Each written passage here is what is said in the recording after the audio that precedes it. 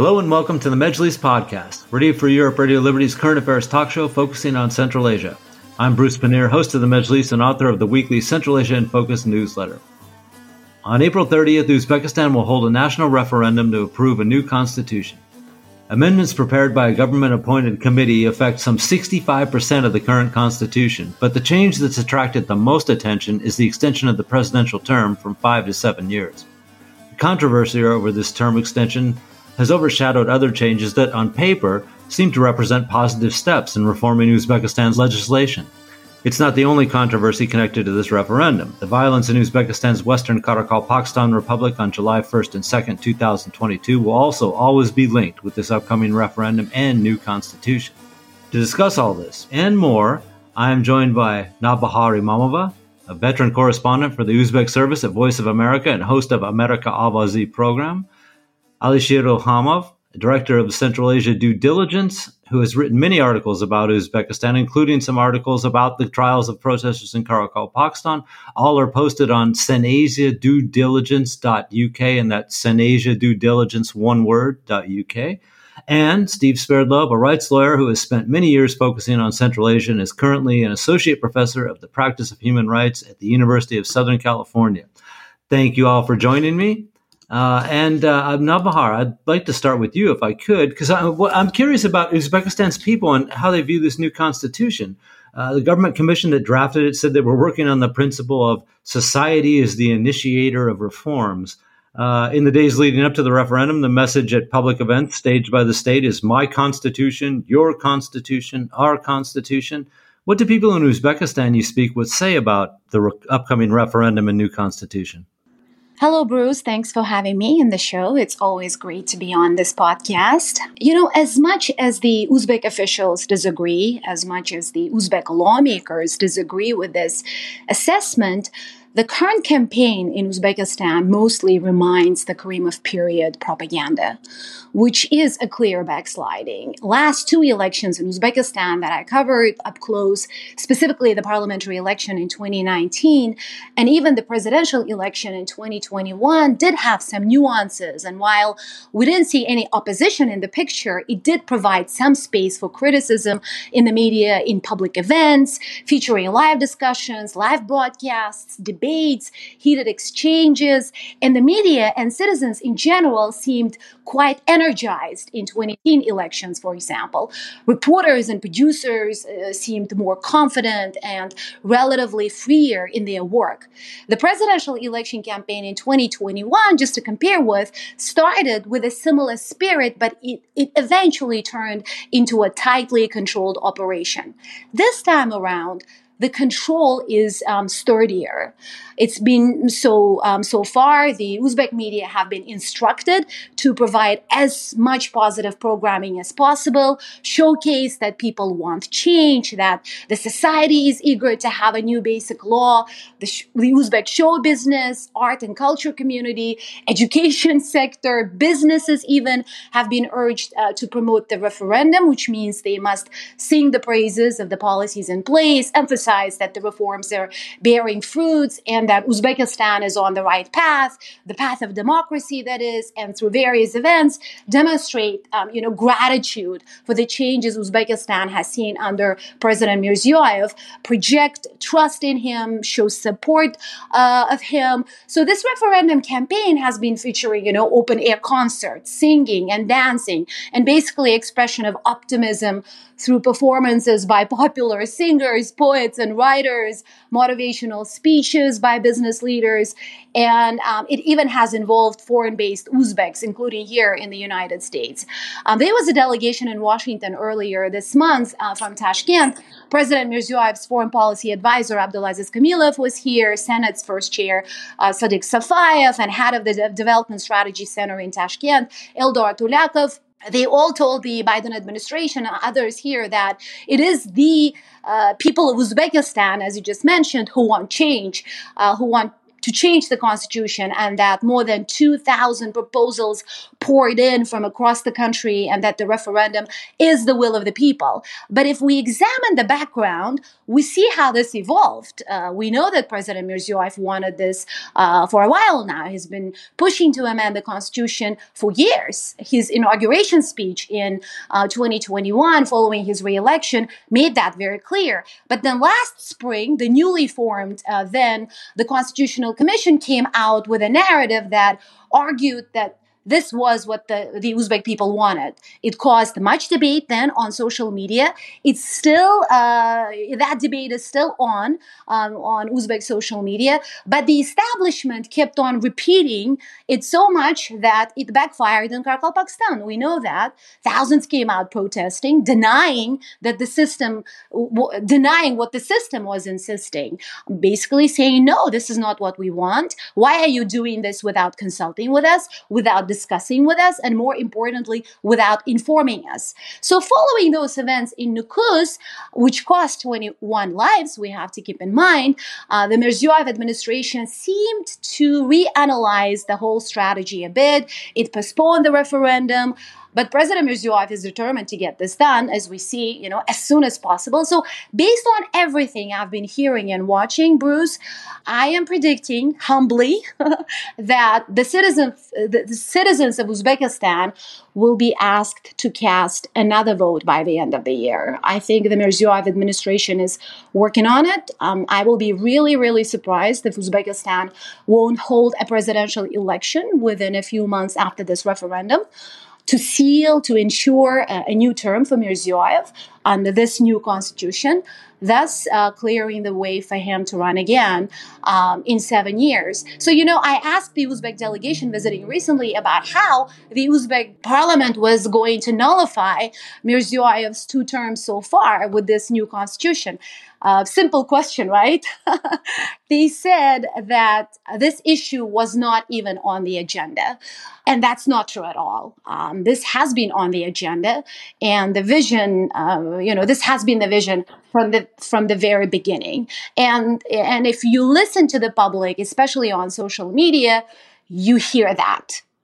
That public opinion echoes this prediction, this kind of a mood in Uzbekistan right now. Well, thank you, Navbahor. Appreciate that, especially the thought of a snap election before the end of the year. That's interesting. Alisher, I want to ask you, kind of in the same vein. I mean, you've been watching, these elections and referenda in Uzbekistan for decades now. Also, strangely, the last national referendum they held was in 2002, and it also approved extending the presidential term from 5 to 7 years. Obviously, it was later reduced back to 5 years again. But is there anything new about the way the government's going about changing the constitution and holding this referendum? Anything new at all compared to previous similar events?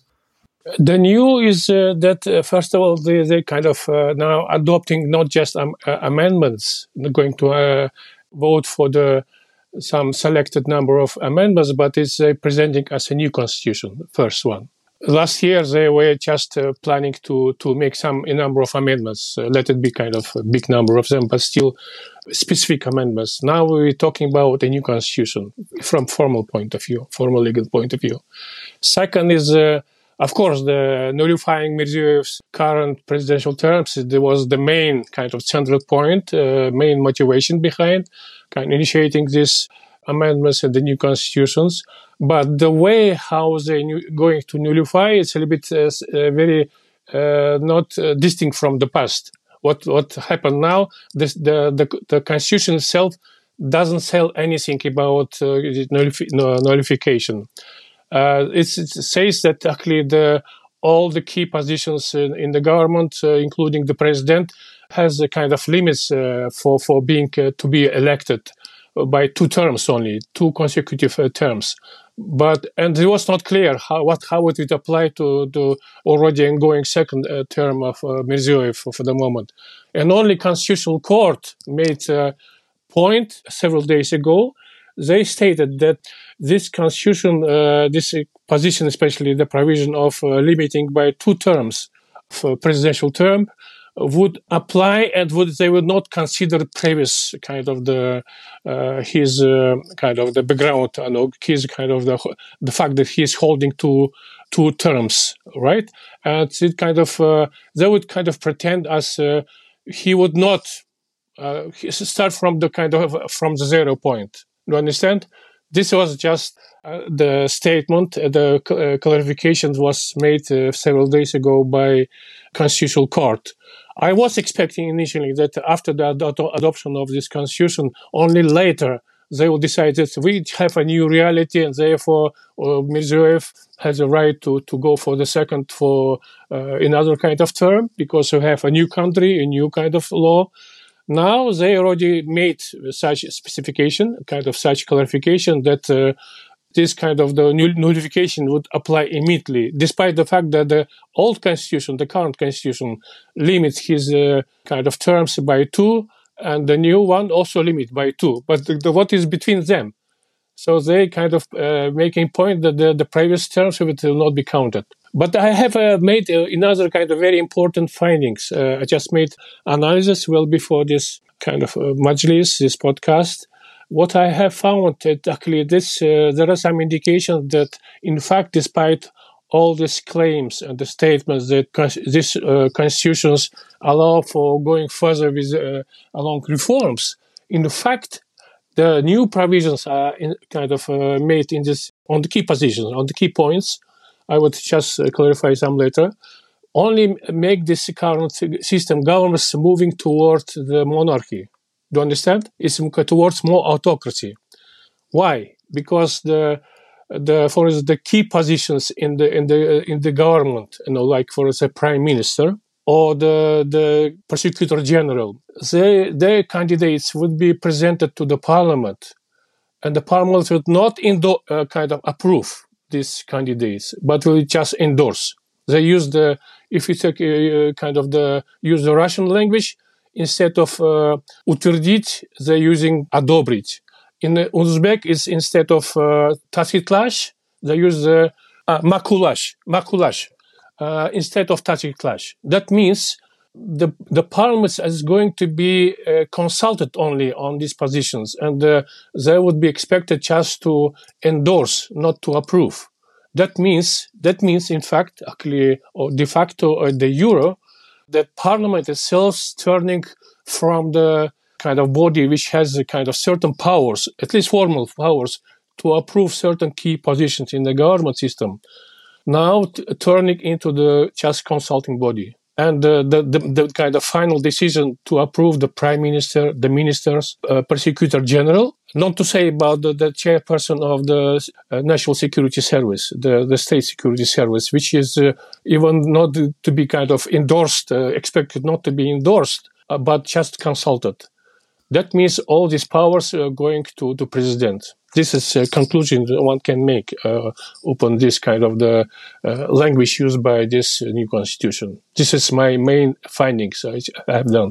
No, this is very interesting. In fact, because Kazakhstan went through the same thing last year in approving a new constitution, right? But part of that was supposed to be that more powers would be transferred from the executive branch to the legislative branch. But your research seems to indicate that it's the opposite in Uzbekistan, that actually the executive power is gaining more out of this at the expense of... So he kind of acquiring, on the top of his executive powers, he acquiring more legislative powers to endorse, in fact, the key positions in the government system, such as I said, prime minister, the members of cabinet of ministers, and the prosecutor general. This is 3 key main positions going to be finally approved, if to read properly the language, because they amended, they substitute the word approval by the word endorsement. Endorsement is not approval. It's something has been missed by the public, by the experts. I would just ask you to comment how you understand this kind of the amendments in the language of this constitution. My understanding is it's just indication that of transferring more powers from the parliament, even formal. Let it be kind of just formal powers. Let it this parliament to be kind of the pocket parliament. But even my understanding, the president doesn't trust even such a parliament, such a kind of a pocket parliament. Maybe expecting in the future kind of the intensifying the powers. The struggle for power and depriving the parliament even of those formal powers which it have on kind of appointing the key positions in the government system. Huh. Okay. Thank you, Alisher. These are interesting points. Navbahor, maybe Navbahor would comment how she understands these words, Tashkent clash and Makulash. Well, I haven't heard any analysis of this, and this is a very acute observation by you, obviously, Alisher.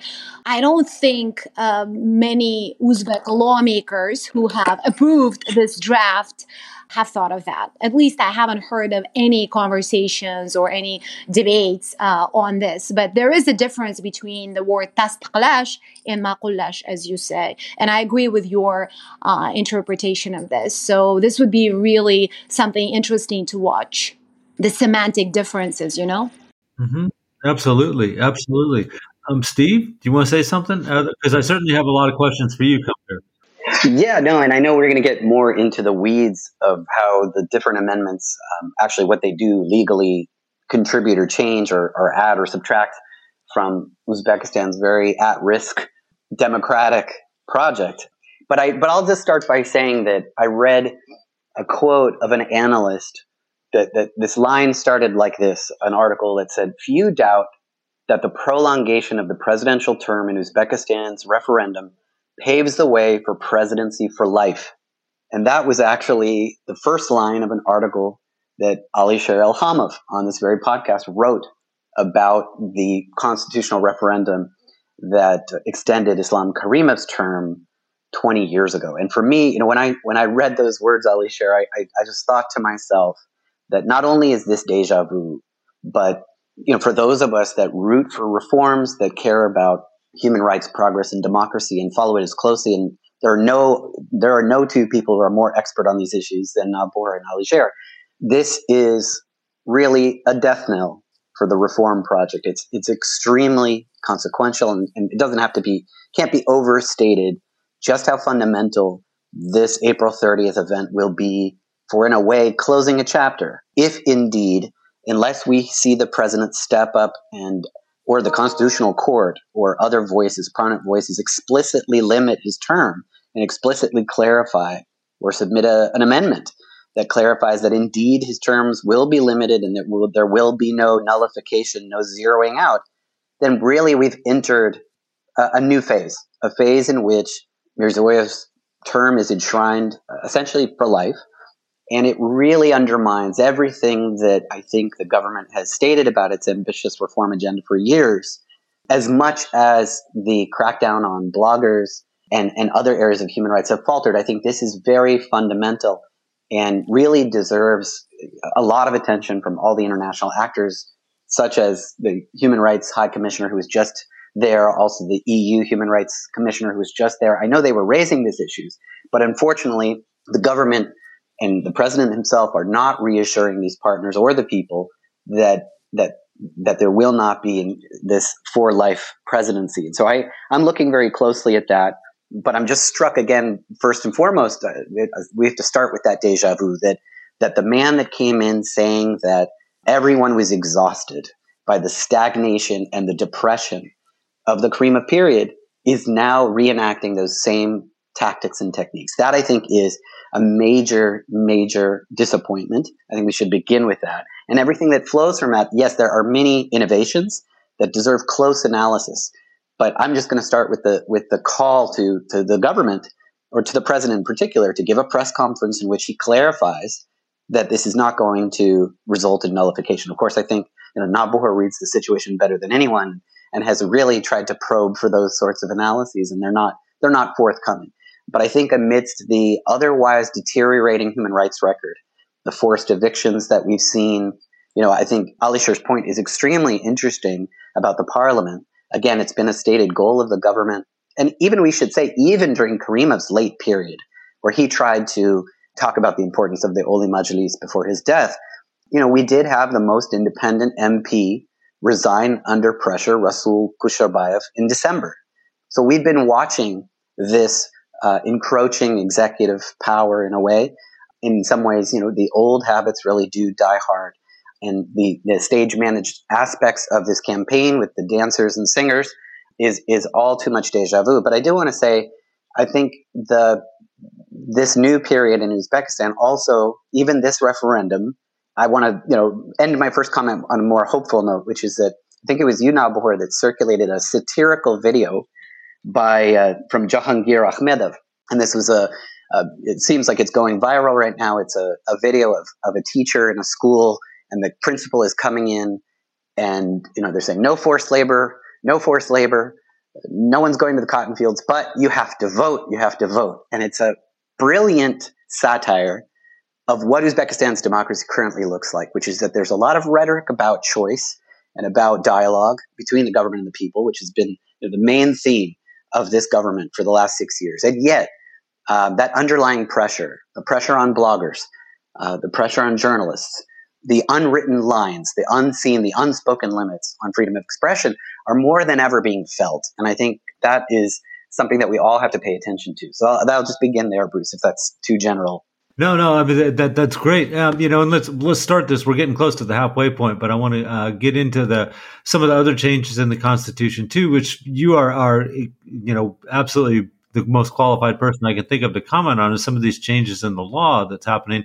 There's obviously, this document is much longer than the old document. There's many more articles. In this one, they elaborate points in the previous Constitution to kind of tease out thoughts and stuff. So there's a lot of things included in this draft Constitution that weren't there or weren't as well explained in the Constitution that they're currently using. And one I'm thinking of is the habeas corpus, for instance. Yes. Can you speak a little bit about that? Yeah, I was struck by this, and I think, Bruce and I, we spoke about this offline, that there are some things that reflect some of them reform moves, or what the government considers its most important achievements in the area of human rights over the past several years. And you can almost hear the voice of the human rights minister. Some call him a chief propagandist, but he certainly considers himself the expert on human rights issues.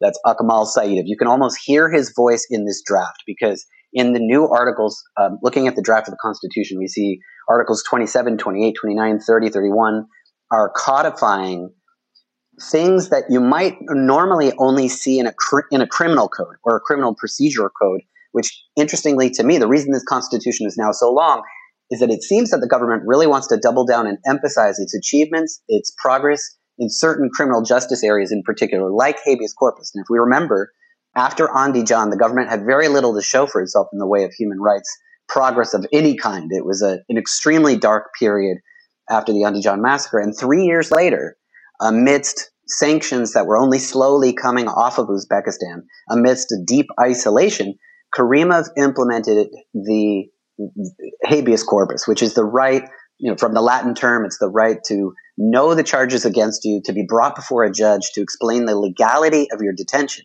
And the reason that's so important is because we know that torture often happens right after a person's detained in the first 2 or 3 days. And it used to be in Uzbekistan that you could be detained for 72 hours.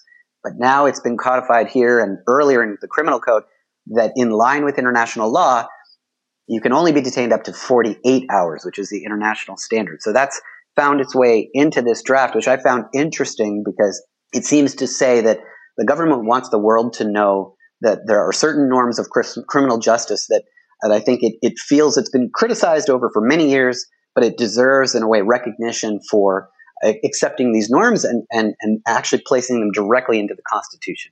Same, I should say, goes for the death penalty, which is, in a way, an even more prominent achievement. And I want to recognize here that there would be no moratorium on the death penalty. There would be no abolition of the death penalty without the heroic, and I'm sure Alisher and Navbahor remember her name, Tamara Chikunova was a human rights defender who passed, who's no longer with us, but her son was on death row, and she campaigned about the need to reject and ban the death penalty. And so that's also in this constitution. I think it's interesting that those two achievements are really trumpeted up front. Good, and we're going to come right back to that in a second, because I want to get into this a little bit more about some of these other changes in the Constitution. But we have reached a halfway point in our discussion, so it is time for me to remind that this is the Majlis podcast, Radio Free Europe, Radio Liberty's current affairs talk show focusing on Central Asia. I am Bruce Pannier, host of the Majlis and author of the weekly Central Asia in Focus newsletter. And we're talking about the upcoming constitutional referendum in Uzbekistan and what changes with this constitution. And joining me to discuss this are Alisher Ilkhamov, director of Central Asia Due Diligence, who has written many articles about Uzbekistan, some of which you can find on the website centasiaduediligence.uk, and Centrasia Due Diligence is one word, .uk. Steve Swerdlow, a rights lawyer who spent many years focusing on Central Asia and is currently an associate professor of practice of human rights at the University of Southern California, and Navbahor Imamova, veteran correspondent for the Uzbek service at Voice of America and the host of the weekly program, America Albazi. Is that right, Navbahor? Yes, correct. Okay, good. I just wanted to clarify it was the weekly show. Steve, I'm going to come back to you right away for a second, and then I want everyone to come in on this. There's a lot of changes. I mean, we mentioned habeas corpus, but there's changes in the rights for women. I mean, they seem to have taken a little bit from some of these recommendations that they've supposedly been getting from the public. You know, that you can't discriminate against women who have children. That can't be the reason for not hiring them or for dismissing them because they have children at home that they need to take care of or are pregnant. There's articles that seem to address a little bit obliquely home demolitions in Uzbekistan, in the rights of children with special educational needs to receive inclusive education, things like that. So, I mean, there are some nuggets that seem to be positive in this constitution. Would you say? I would. And I mean, the proof is going to be, as always, in the implementation. On forced evictions, we should say, you know, we've just had very recently, I think it was just a month ago in March, finally, after a 5-year odyssey, one of the residents of Tashkent, Olga Abdullayeva, who was fighting in the courts to prevent her forced eviction, was finally pushed out of her home. And in that case, it seems to be very clear that someone very close to the president's family is behind that eviction. And so, you know, again, we have this contradiction. We have this constitution which enshrines some important human rights norms and does, as the rhetoric has centered, you know, centering the person, that this is about the interest, this is a societal state, the interests of the person are paramount. That's actually in Article 20. We even had, you know, Bruce, as you and I discussed, the role of international law is reaffirmed as being of importance to the country, which I found extremely interesting, given that it goes against what Kyrgyzstan did a few years ago in response to international human rights criticism, which was reduce and minimize the importance of international law in that constitution. What Uzbekistan has done is said, no, we adhere to international law. International law is on par with our domestic law. And I mean, of course, in theory, this provides a whole new generation of human rights defenders and journalists and activists and analysts with a lot of fodder to advance the reforms in Uzbekistan. And yet we see, as Alisher, I think Navbahor have shown in their comments, that the reality of the way this is happening and the way the courts are behaving increasingly is to really turn back a page. But I think it was important, Bruce, I just won't go on too long, but you mentioned education and, of course, and gender. The one bright spot, undoubtedly, without any question, over the past year or more, is the new law criminalizing domestic violence, which, again, we have to give credit to the activists you had on your show, I think last week or the week before, who have been amazing, but also inclusive education. And I think it is true that there is a development, there is an evolution towards certainly putting the Soviet legacy of internaty and terrible institutionalized approaches to persons with disabilities, putting that behind the country, or at least trying to turn a page. Also on rehabilitation in Article 55 and the ability to get recourse and go to an international court. I mean, these are really quite interesting. I'd be curious to hear what Navbahor and Alisher have to say about those specific provisions. Now, this is what I want to get into. I'm going to ask Navbahor. We'll start with you, but Alisher, I'm going to let you go after Navbahor. You know, is this kind of like a to balance the whole thing, I mean, a lot of people are suspicious that obviously the Constitution is all about keeping Mirziyoyev in power. So are they giving these little bits, in your opinion, improvements in legislation? Is that kind of in some way make it more acceptable to the public to extend Mirziyoyev's term because they're actually getting some more better, what at least on paper, they seem to have more rights. And there's a whole different section of, various groups that are getting these rights too. What are your thoughts on that? Well, Bruce, we have to keep at least a couple of important factors here in mind. Overall, you don't see or you don't sense an opposition to these changes, to these amendments among the public. I haven't heard of any denunciations or any kind of harsh criticism of any part of it. Mostly people are debating the presidential term because they can see what's coming, they can smell what's coming next. But otherwise, people are happy to read this draft. It's been available in Uzbek, Russian, and English for a while now. And if you turn on TV in Uzbekistan, the Uzbek media, state, independent, private, all of them are discussing these, changes. And the main argument they constantly hear is that this one reflects where Uzbekistan is and should be and must go to, based on these changes. The government is arguing that these reforms will establish Uzbekistan as a sovereign, democratic, legal, social, and secular state with a republican form of state. So those are the kinds of stressed points that Uzbek public has been listening to. And again, you don't really hear much, specific criticism other than the presidential term changing. And the second factor is that the government seems, at least based on my analysis, seems quite aware of the cynicism within the public towards these changes. They hear the people out and loudly saying, well, so far the government, the leadership hasn't really been good at following the Uzbek constitution, the existing constitution. So what makes us think that they will be now honoring the new one, right? So that's like a general sort of cynical points that you hear both on social media and just in day-to-day Uzbekistan now. And the government doesn't necessarily directly respond to that. They're just increasing that, what I described earlier, the cream of period-like propaganda, just stress, repeat, and repeat. So, yes, I mean, people do acknowledge that there are positive changes that are, at least on paper, being guaranteed and ensured. I mean, Steve discussed the human rights. The government says it's been human rights related parts of the Constitution have multiplied like 3.5 times. So, there is this quantitative analysis. And of course, we have to also mention that this new Constitution will also guarantee, where a state will guarantee freedom of all religious organizations actively operating in Uzbekistan's laws, freedom of media activity covering their rights to seek, receive, use, and disseminate information. It's also, it talks about impeding or interfering with the activities of mass media in Uzbekistan is now being determined by a cause for legal liability.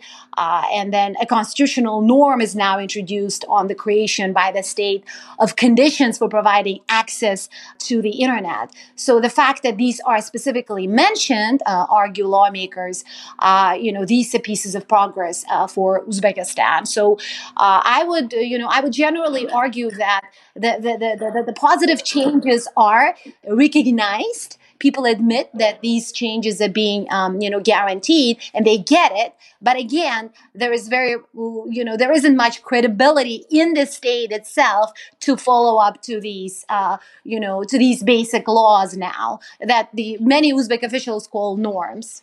Can I come in real quick? I know Alisher was going to while it's on my mind, Bruce, as Navbahor was speaking, I had a thought. Yeah, go ahead, please.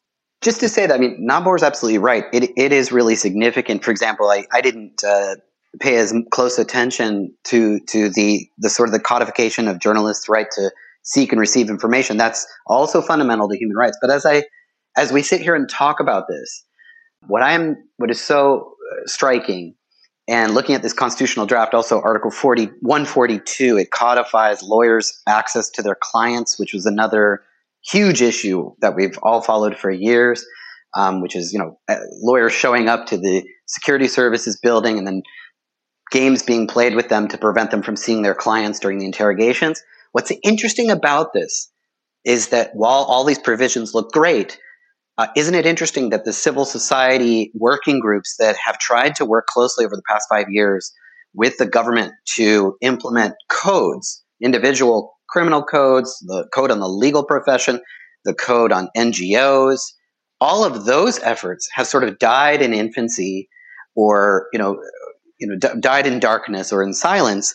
And that would be the level on which civil society groups or the legal profession or union of journalists could actually more concretely point to concrete rights. Whereas I think the danger here is that these provisions that exist only in the Constitution or at this highest level, they would, I guess, require litigation at the Constitutional Court or in a much more nebulous realm than what we're used to seeing in the day-to-day operations of society. And so, therefore, it's I'm very torn about this, but it's we have to recognize that all these processes, all these conversations that have found their way into the Constitution have stalled at the level of real, even legal regulations, let alone other concrete evidence in society. And I'll just say that. Okay, thanks. Alisher, your thoughts on some of these other changes? Yeah, actually, I think each authoritarian regime is trying to balance between two different extremes. On the one hand, to at least to achieve and maintain certain level of or degree political legitimacy. I mean, kind of the consent of the population with his rule, or some kind of the relationship with the international community. This is on the one hand. On the other hand, is kind of still ensuring kind of control over power without being kind of properly and democratically elected. So balancing with this between two different kind of extremes, kind of making the reality actually how he's conducting his his system, how he's ruling his system. So now we see the shift toward, in the past, actually, if, for instance, as a rule, actually, if your kind of political legitimacy kind of declining, the more you're resorting to the harsh methods of controlling the power, kind of including the repressions, restrictions of freedoms, civil freedoms, freedom of expression, and so on. But now we see the little bit different situation when the constitution indicates that there are going to be some shift towards presidential powers at the expense of the parliament. This creates certain interesting kind of paradoxical situation when, in order to still maintain the political legitimacy and the kind of some relationship with the major Western democratic powers in the world, the regime would be forced to provide some more kind of the concessions in the field, for instance, of human rights. And we have seen already lately when some legislation was adopted on the rights of the women. There are some other minor changes taking place in the legal system and even in reality.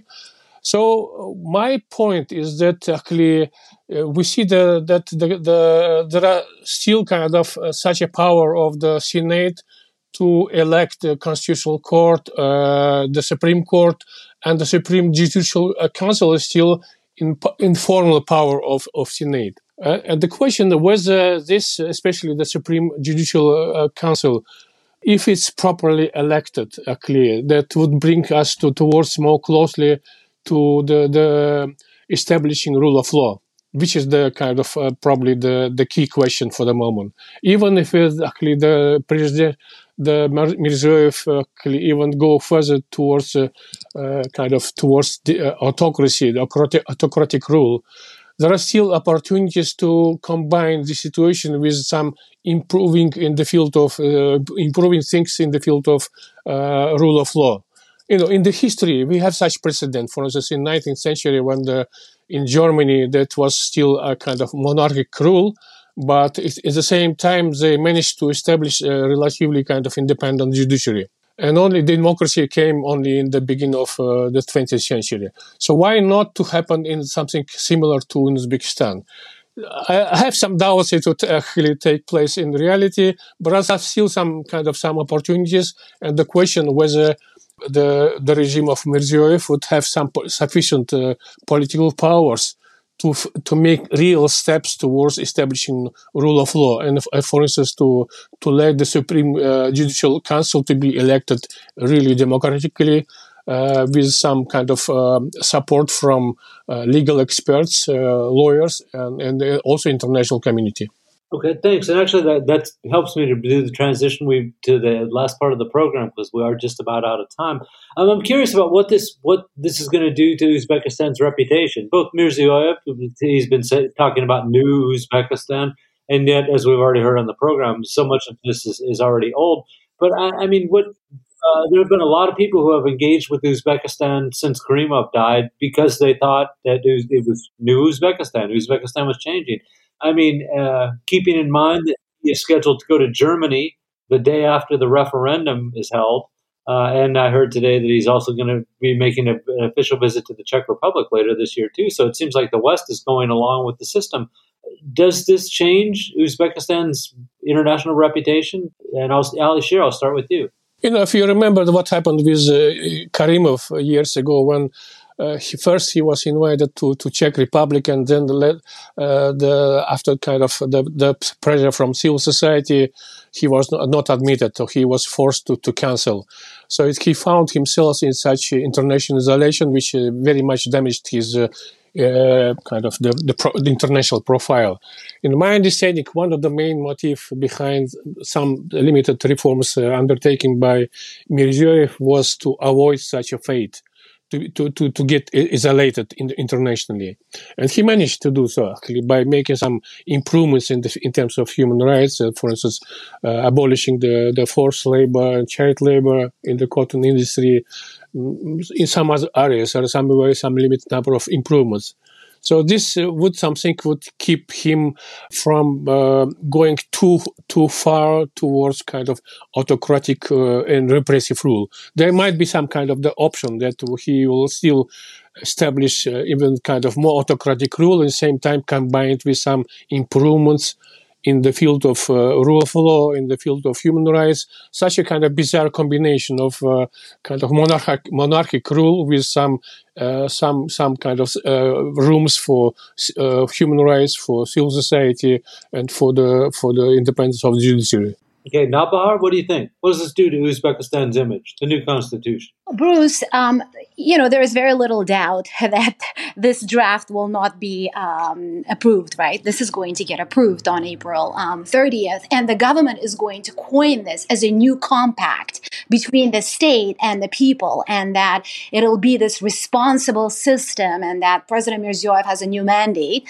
And despite all these changes we've been discussing so far in terms of giving more power to the parliament, to local administrations, President Mirziyoyev will remain the super president of Uzbekistan. But internationally, Tashkent will promote this as a new constitution where the government is now entrusted with the tasks of ensuring openness and transparency, legality and efficiency of the work of the executive authorities, improving the quality and accessibility of public services, providing effective functioning of the social protection system, and supporting civil society. So that's where they'll be really, really stressing internationally. And I think the next stage is really important here. The next stage of this mission, I would argue, is that it will be to ensure that Mirziyoyev stays in power, of course, but it will be the kind of a push where the propaganda, again, by the establishment, will be that Mirziyoyev is the only person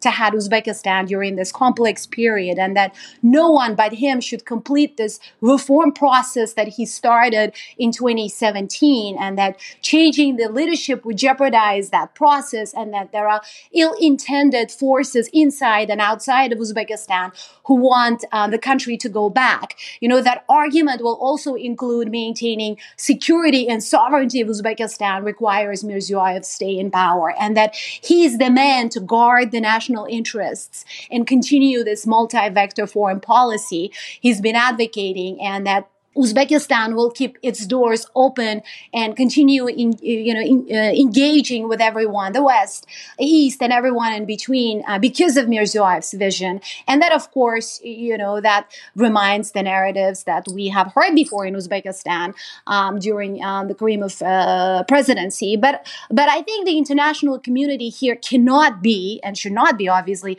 oblivious to the fact that right now, we sense this deep disappointment in Uzbekistan, whoever I talk with, including those who actually, support Mirziyoyev and credit him for the changes that they have seen under him. They say that they expected a different kind of approach. They expected the government Mirziyoyev's leadership to demonstrate openness and confidence by now, and that they basically want him to be the democratic leader that Uzbekistan has never seen, They want him to leave power in 2016 when his current term is up, and leave someone they understand behind who can offer more and lead Uzbekistan into a new period. Instead, now their disappointment is based that they're seeing the repeat of history and are concluding that Uzbekistan is never able or incapable at this point, despite Mirziyoyev's pledges and promises, and despite this new constitution, to get out of this authoritarian cycle. There is so much pessimism now that some intellectuals argue that the next leader of Uzbekistan, whenever that person emerges, will be the same. Promise of reforms, cosmetic changes, they say, and then back to more authoritarian tendencies, constitutional changes perhaps again, and then just, hold on power through whatever tools available. That is the mood in Uzbekistan, and I think the international community feels it. I mean, at least the diplomats in Tashkent feel it and see it and hear it. And the government does, obviously, as well. But the question is, what do you do with it, right? Steve, then we get to you. And, I was struck when Navbahor was talking about this. He was mentioning very, very familiar things that, we got to stick with the guy that we got. He's the one that can get us through all these problems. And, this could have come out of Tajikistan, Turkmenistan, something like that. And Mirziyoyev's image is much better internationally than the Tajik or Turkmen president's images are. Certainly the former Turkmen president, now head of the Halk Maslahati. But like I said, it's the same kind of thinking. And yet Mirziyoyev seems to be more acceptable somehow to the international community. What does this say about new Uzbekistan? No, and I couldn't agree with Navbahor's comments more just now. And, I think let's start with the geopolitical context, because you're asking about the international actors. I think one of the advantages that Uzbekistan has and is using, of course, two factors.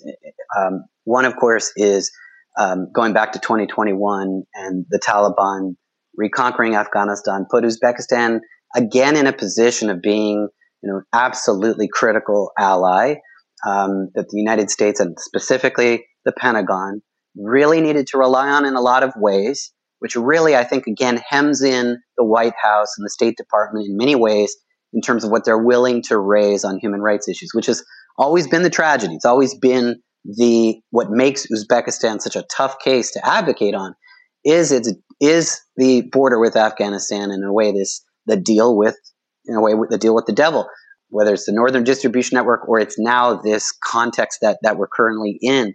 The other factor, which Uzbekistan benefits from in some ways, although of course Uzbekistan, like every other country in the post-Soviet space, is pressured by Russia and by the war in Ukraine, but vis-a-vis the West, I think the United States, the European Union, as they are with other post-Soviet states, are reluctant to pressure Tashkent too hard on human rights, lest they, as they've always feared, push them into the embrace, push them over the line to Putin, or to China for that matter. And I think that also, unfortunately, that psychology that is very self-defeating on the part of the international actors, the West in particular, It's a sort of self-censoring of the calls for human rights, which I think ultimately does a disservice to our values, supporting human rights. So I think those geopolitical factors, of course, are playing in a way to the advantage or relieving some of that pressure from the international community and giving Tashkent more room to maneuver. But again, it's a short-term gain,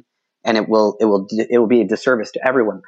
But I think, the internal context is really what matters most. I mean, yes, this absolutely, as Navbahor said, it's deja vu. It's a huge disappointment. And as we've seen just in the past week, let's look at those developments.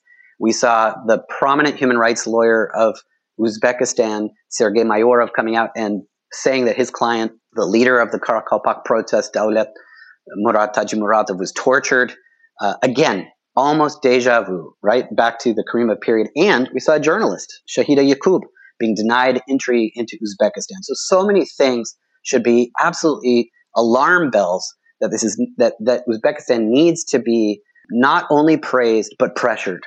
Otherwise, I think we really could see a dangerous situation. Internally, though, what could ultimately really be decisive? It's not, unfortunately, because the international criticism is muted.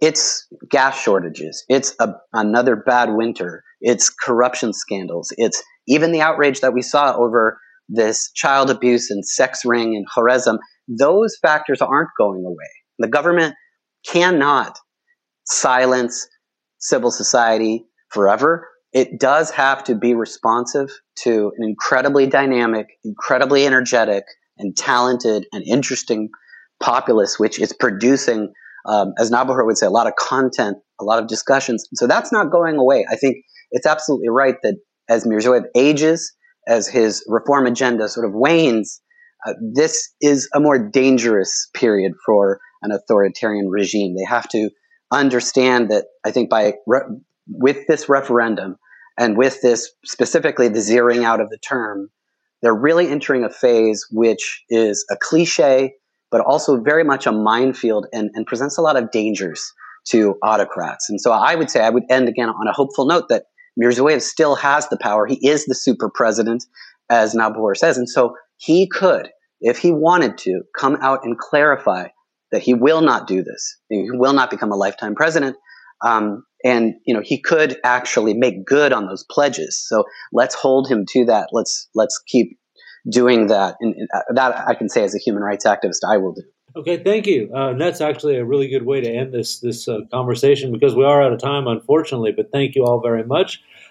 Big thanks to you, Steve, and to Navbahor, and to Alisher for being on the program today. And of course, thank you as always to Nathan Shoemaker, our Majlis podcast producer in Washington, D.C.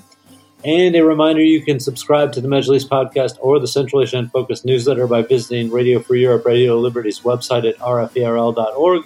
Thank you very much, and we'll be back next week. Bye-bye.